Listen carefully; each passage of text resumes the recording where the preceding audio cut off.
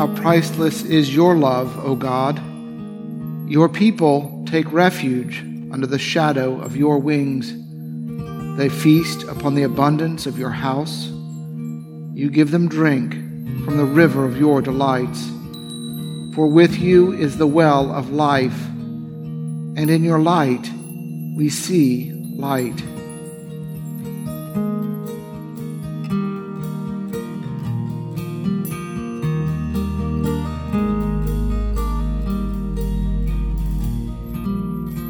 Be thou my vision, O Lord of my heart. All else be not to me, save that thou art. Thou my best thought, by day or by night, waking or sleeping, thy presence my light. Be thou my wisdom, and thou my true word. I ever with thee, and thou with me, Lord. Thou my great Father, thine own may I be. Thou in me dwelling, and I one with thee.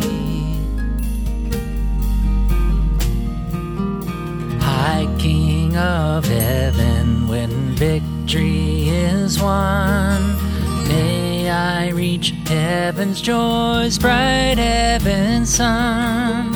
Heart of my heart, whatever befall, still be my vision, O ruler of all. Heart of my heart, whatever befall, still be my vision, O ruler of all.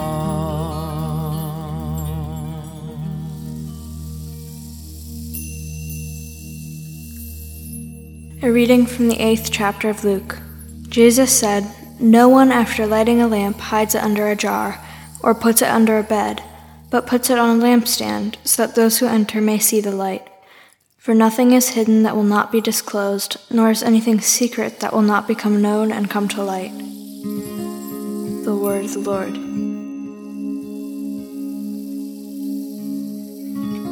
We pray now for all those people on our hearts and in our minds, the people we know who are sick or sad, the people who need our help.